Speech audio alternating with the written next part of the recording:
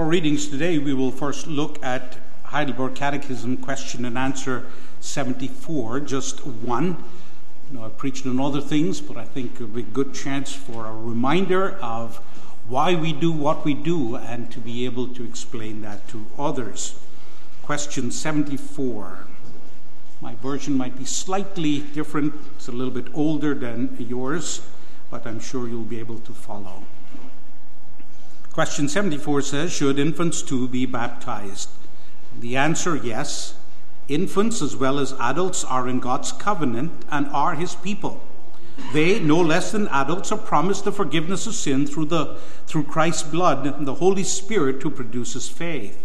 Therefore, by baptism, the mark of the covenant, infants should be received into Christ's church and should be distinguished from the children of unbelievers. This was done in the Old Testament by circumcision, which was replaced in the New Testament by baptism. And then two verses from Matthew chapter 19. Matthew chapter 19, verses 14 and 15. This is the Lord Jesus taking the children, blessing them. Verse 14. But Jesus said, let the little children come to me, and do not forbid them, for of such is the kingdom of heaven. And he laid his hands on them and departed from there. That is the word of the Lord. And may God bless it to our hearts today. Beloved congregation of our Lord Jesus Christ, baptism is a sensible sign that points you to the work of the Savior on the cross. Both sacraments point to the cross. So it helps you to remember the cross, and that's why it's a sign. But baptism, like the Lord's Supper, is more. It's also a seal that God implants on your soul, assuring you that your sins are washed away. And that's why it is a means of grace. It leaves that impression on you and changes the way you love God and how you live for him. Also learn in our catechism that baptism must not be underestimated, as it is often tied to salvation. And yet it also teaches us that baptism must not be overestimated as if one were saved by baptism. That's the first part. But we come to this one teaching that is quite unique. And that question is, should your children be baptized? Now, if you're a member here, you'd probably say, of course they should be. But the challenge is not saying, yes, we believe that. It's to be able to show from the scriptures that you believe that. And that's what we want to consider today. You know, it's one thing to say, that's what we've always done. On the old Dutch way, that's what we did in the old country. But that's not sufficient. You have to be able to say to anyone who challenges you or asks you why we do what we do. That knowledge must be clear and understandable. So I'm going to give you 3 points of why we must baptize our children today. And those are your headings you'll notice in your sermon notes. Believers' children are included in the covenant. Second, believers' children are given the sign of the covenant. And then believers' children are distinguished from non-believers' children.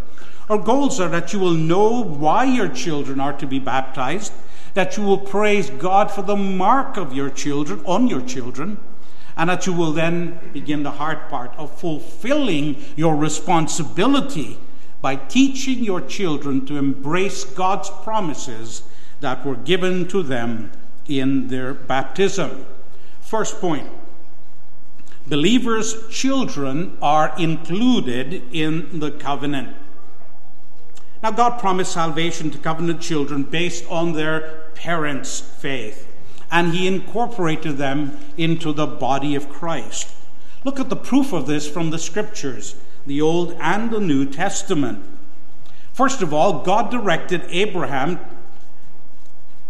to include his children in his covenant. God himself incorporated them into the covenant and raised their awareness of his promises.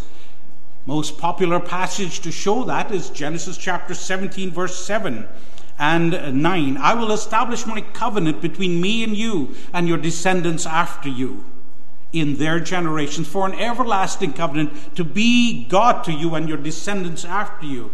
And God said to Abraham, as for you, you shall keep my covenant and your descendants after you throughout your generations. You see here, God instructed Abraham to teach his children. It was not the mere act of circumcision that was the covenant. That's what the Muslim friends like to argue. But circumcision just marked the covenant. It's all the things that were attached that were the foundation of the covenant, instruction in the covenant.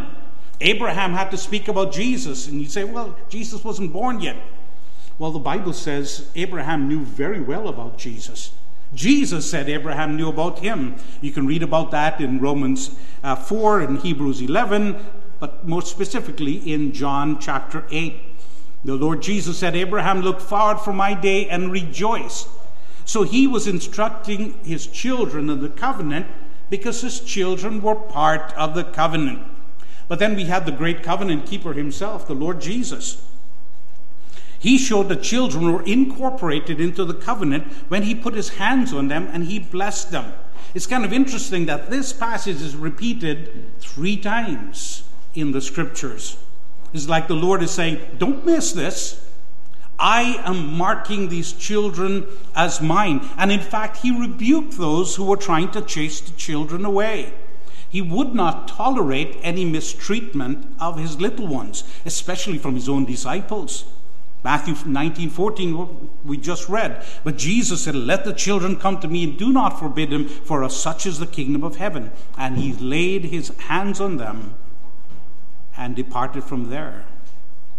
Let me tell you this, the Lord doesn't bless pagans.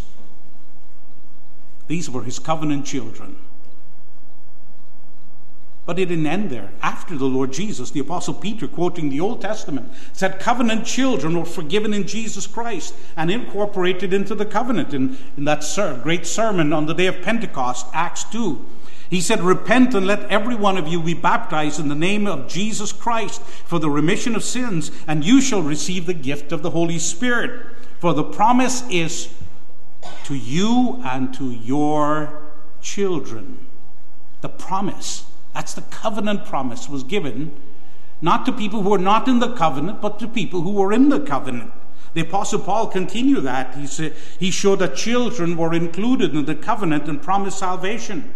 Remember Acts 16:31, believe on the Lord Jesus Christ and you will be saved. And the promise was to you and your household. That means your children are not, the famous saying, vipers in diapers.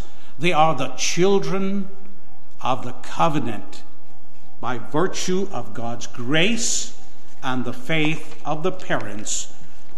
They are received as God's. So you must treat them as forgiven children and let them be baptized. This must be your starting presupposition. Not assume that your children are pagans. Don't act with doubts. Now, this is very distinct from what is often called presumptive regeneration. There's a huge difference between the presupposition or treating your children as if they're believers and simply presumptive regeneration. What is presumptive regeneration? It's when you demand that God will save your child and say, well, they're baptized, they're going to be okay. It doesn't matter. I don't have to do anything.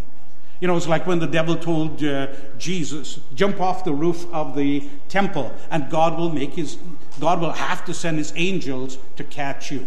That's arrogance. That's presumptive.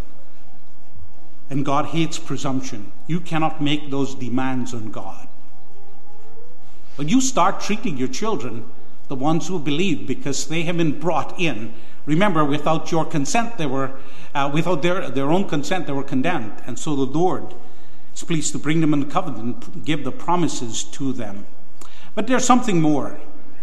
God directly addressed children as members of the covenant and keepers of the covenant.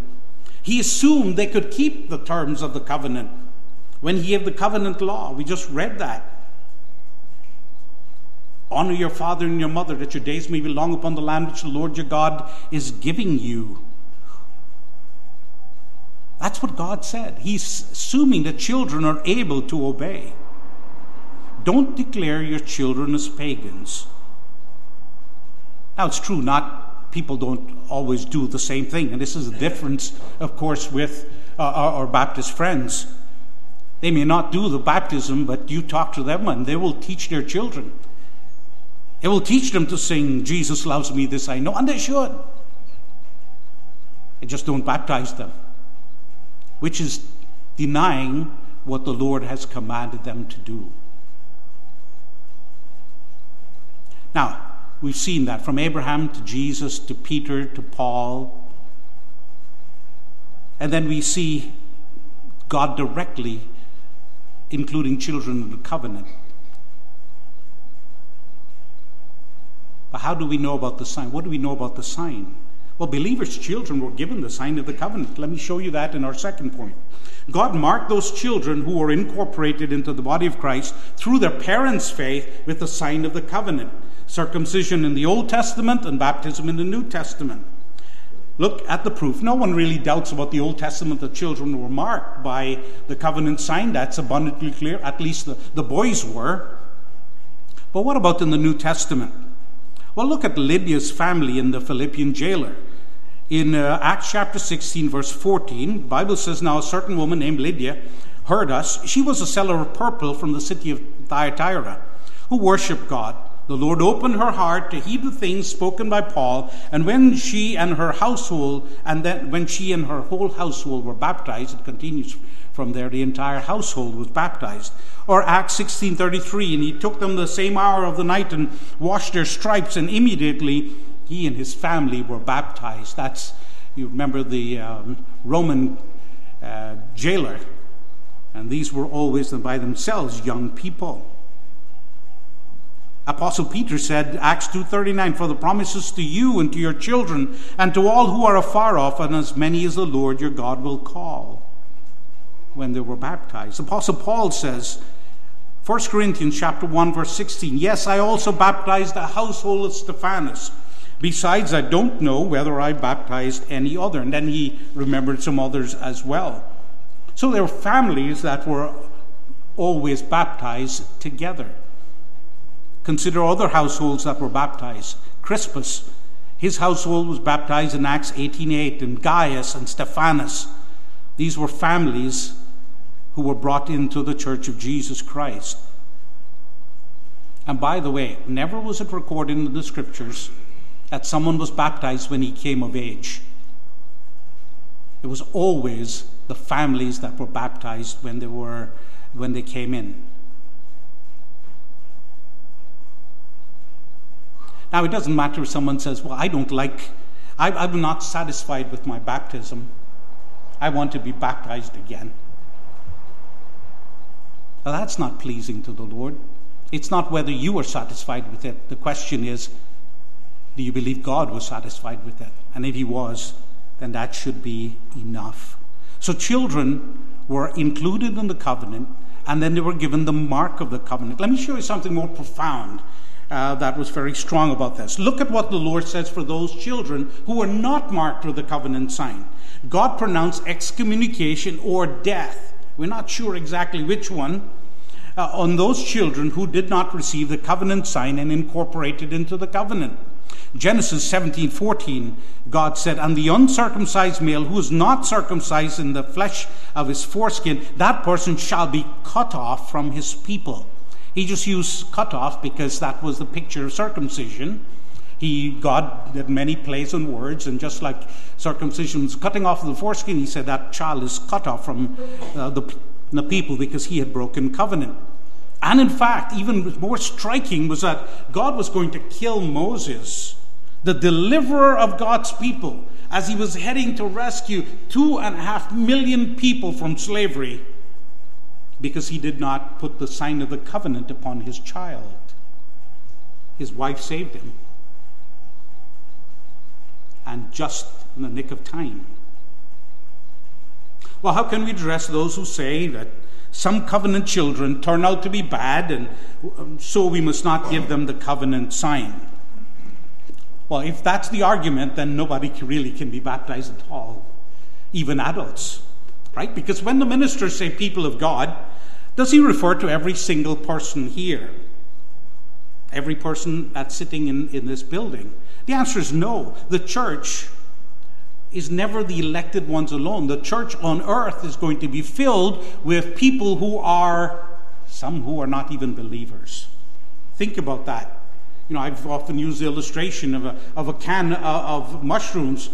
The government says it's safe to eat, but every can of mushrooms can have up to 6 maggots in them.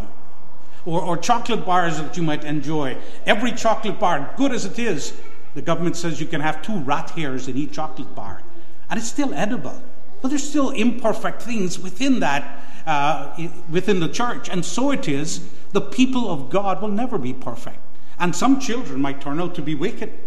But it doesn't mean because some will defy God and reject his promises, whether old or young, that they should necessarily not be included at all in the church of Jesus Christ. The church is going to be imperfect. Let's keep in mind that Esau was circumcised as well. And so was Ishmael. And look at what they turned out to be. No one is ever mentioned in such vile terms of God describing Esau and saying, I hate Esau. He was a child of the covenant, given the sign of the covenant at the command of God. And yet God said, I hated him. Let me show you something more too. In Ephesians chapter 6, verse 2, the Bible says this: honor your father and your mother, which is the first commandment, with promise, that it may be well with you and that you may live long on the earth. Now, can a child do that which is good? Some people would say, no, they're pagans. Can only do good. They're only Christians when they stand up before the congregation and profess their faith. Well, God is saying here that they can do good, and he promises to reward them if they honor their fathers and their mothers. Remember, for a work to be good, it must be done from faith. Otherwise, the work is not good. So a child may be able, according to God's own words, he might be able to do good. We must not neglect that and treat them as if they are pagans. Colossians 3:20 says, children, obey your parents in the Lord, for this is right. Only Christians can do good. Because for something to be good, it must be done according to the law of God, from the glory of Christ, and from faith in Christ. And God is saying, you can do it. And he commands it. So how can we address those who say that children can't be forgiven of their sins because young children do not have faith and they cannot repent, and so they must not be baptized? Well, we must remember that forgiveness is a gift of God. Forgiveness is not based on what you do. I mean, who will die here who doesn't have unconfessed sin in his life? Everyone here will die and have unconfessed sin in his life. Every one of you.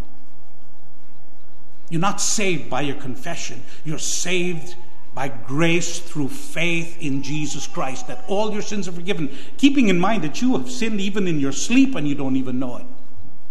That's how wicked we are. When you sin that way, who can go before God and say, hey, I'm perfectly clean by my own confession? So a child is not saved by confession of his sins. A child is saved by grace through faith. Even if he doesn't have faith, his parents do. And just as God condemned children and their parents before they were born, so God can certainly save them by virtue of the faith in their parents if they were to die in infancy.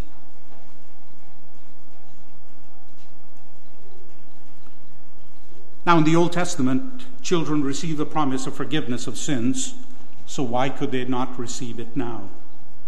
In the New Testament Christians, like Old Testament Christians, and keep this in mind, if you remember nothing else today, remember this, because this really forms the foundation of this second point.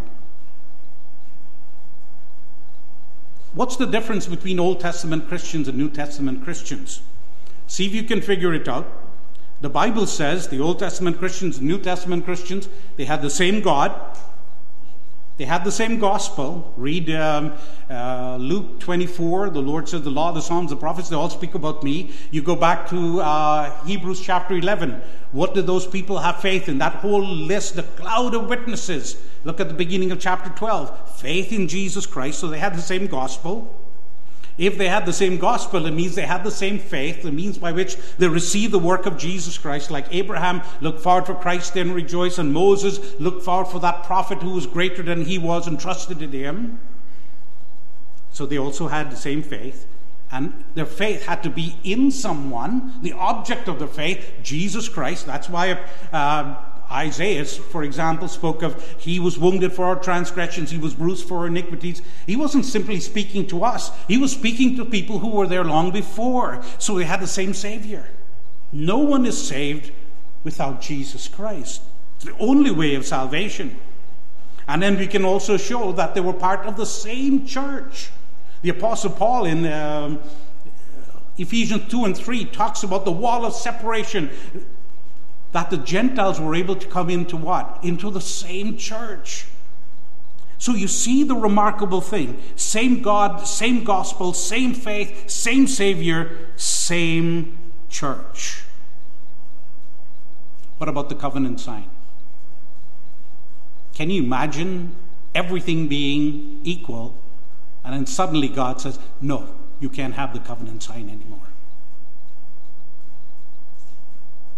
If someone says you should not baptize your baby because God didn't explicitly command that in the New Testament, you say to them, no, you have to prove that. You don't have to prove a negative. You don't have to prove that God didn't say something. We see what he did. Children were included in the covenant. God was going to kill people who didn't include the children, and the children themselves who were not included in the covenant. You have to show that children were removed. So, let's come to our third point. Believers' children are distinguished from unbelievers' children. Now, God revealed to Abraham the real difference between covenant children and non-covenant children. And God gave a sign to the covenant to show that distinction.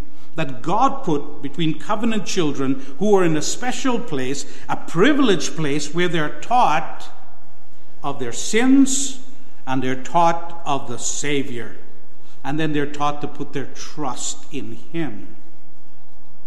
And that's why you can rightly teach your children to sing and to pray. Here's the thing. If you believe that children are pagans, you must not teach them to pray. Why? Because there's no prayer without sacrifice. You can only come to God if you're coming through the sacrifice of Jesus Christ. Remember what Uzzah did when he tried to touch the ark, to hold it, how God killed him. But because we believe that God has made these promises to our children, we must teach them to pray. We must teach them to worship. We must teach them to put their trust in Jesus Christ. You must be able to let them read the word and to sing. Teach them to sing, Jesus loves me, this I know, for the Bible tells me so. It doesn't matter whether they're able to have faith of their own and to express that faith. Teach them to sing, Jesus loves the little children, all the children of the world, red and yellow, black and white, they're precious in his sight. Claim God's promises for them.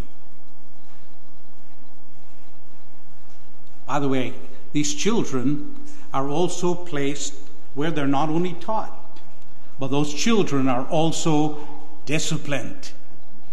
If you were in a Baptist church here, you'd say, hear the children say amen there. No, that's part of it. You're disciplined. That's part of the training that God has for parents for their children, to raise them in the fear of the Lord. By the way, you want to know what is worse? It's to have the mark of the children, the mark of the covenant put upon children, and then you don't teach them and you don't discipline them.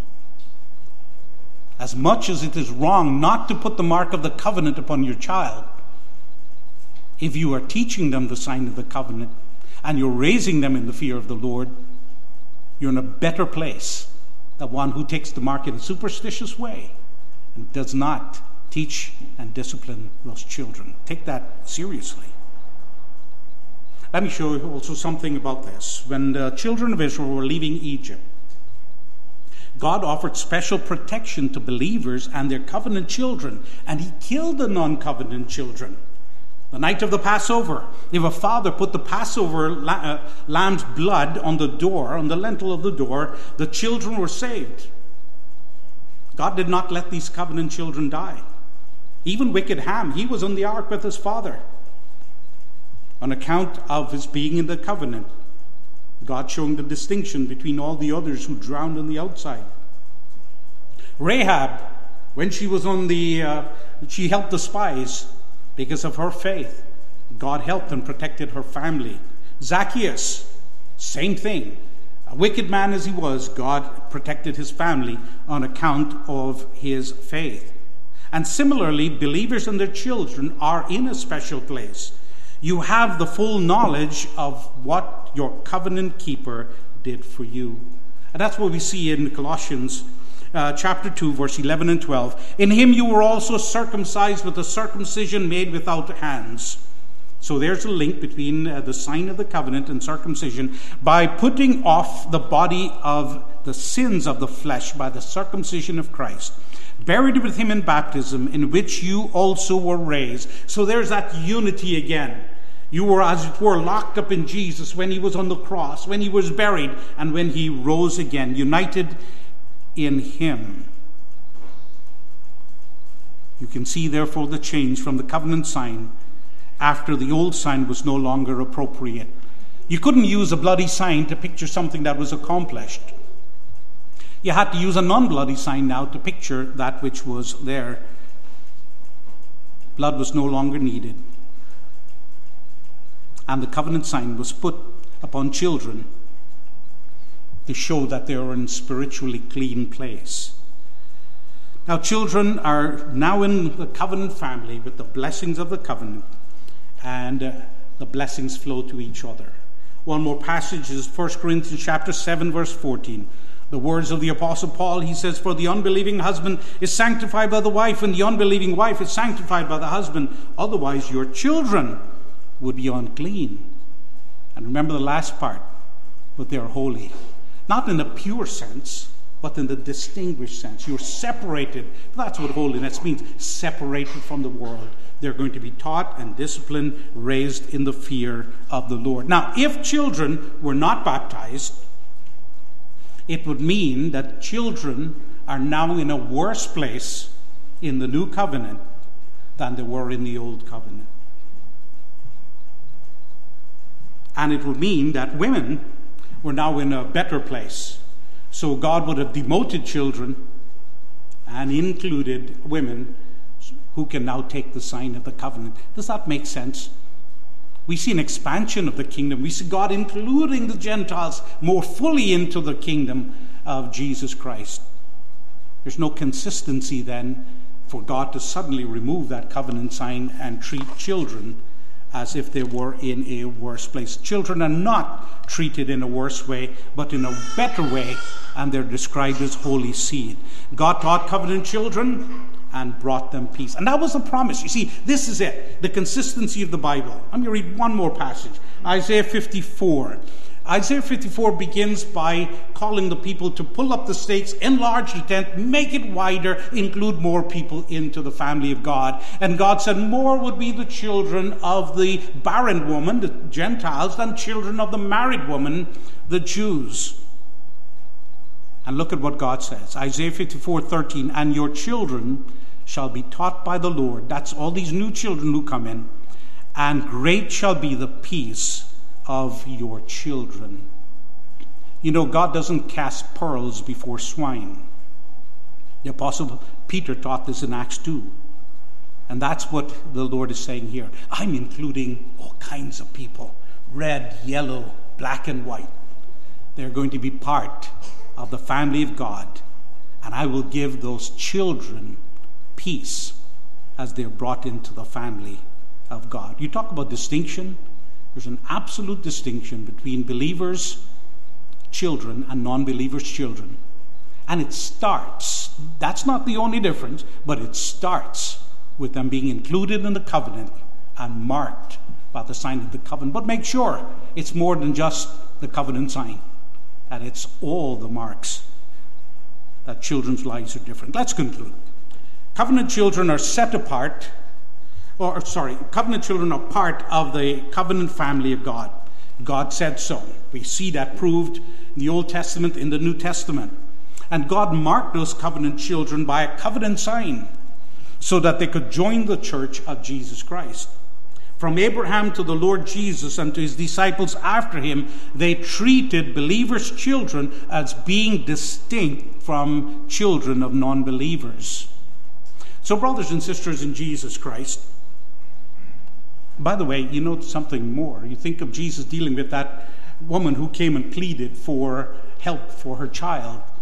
And the Lord says, you are outsiders. And she said, I'll take the crumbs from your table. What is the Lord doing there? Including them in the covenant as well. So what can we leave here with? I have three things. First of all, remember what a precious covenant promise God has given to you and your children in baptism. It's rich and deep. But the precious mark came at a great price. And that's where the sermon is not simply instructive. The Lord Jesus had to perfectly obey, so you are credited with his obedience. And he had to suffer and die, and his blood flowed to the ground, so God would be satisfied. You were aptly punished for your sins. His life and death are credited to you. That's what is marked by the covenant promise. When you get this, let this message comfort you. Let it comfort you and your children. He singled you out for salvation. He didn't have to save anyone, but he singled you out. So rejoice in that. Great is the goodness of God. But it doesn't end there. Yes, you have that inclusion in the covenant. Yes, it is a comfort and a blessing to you that you can rejoice. But good knowledge must never end with you. Let it motivate you to serve the Lord in fullness. You are the chosen people of God, as one minister would say. You're not the frozen chosen. You should be the warm, loving, embracing people of God who will welcome more into the family of God, to sing the praises of God. That's what you see in Songs of Solomon. That's why you see the bride saying to her sister, come on in, join us in this holy marriage with the Lord Jesus Christ. And then teach your children to embrace the terms of the covenant. Let them too embrace Jesus. Let them grab hold of that promise.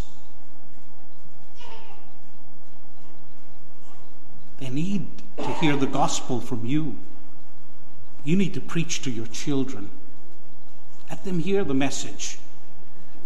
While treating them as God's children, share the message of Jesus Christ, so when they are of age, when they feel when the Lord works in their heart, they will grab hold of that promise and say, yes, I believe.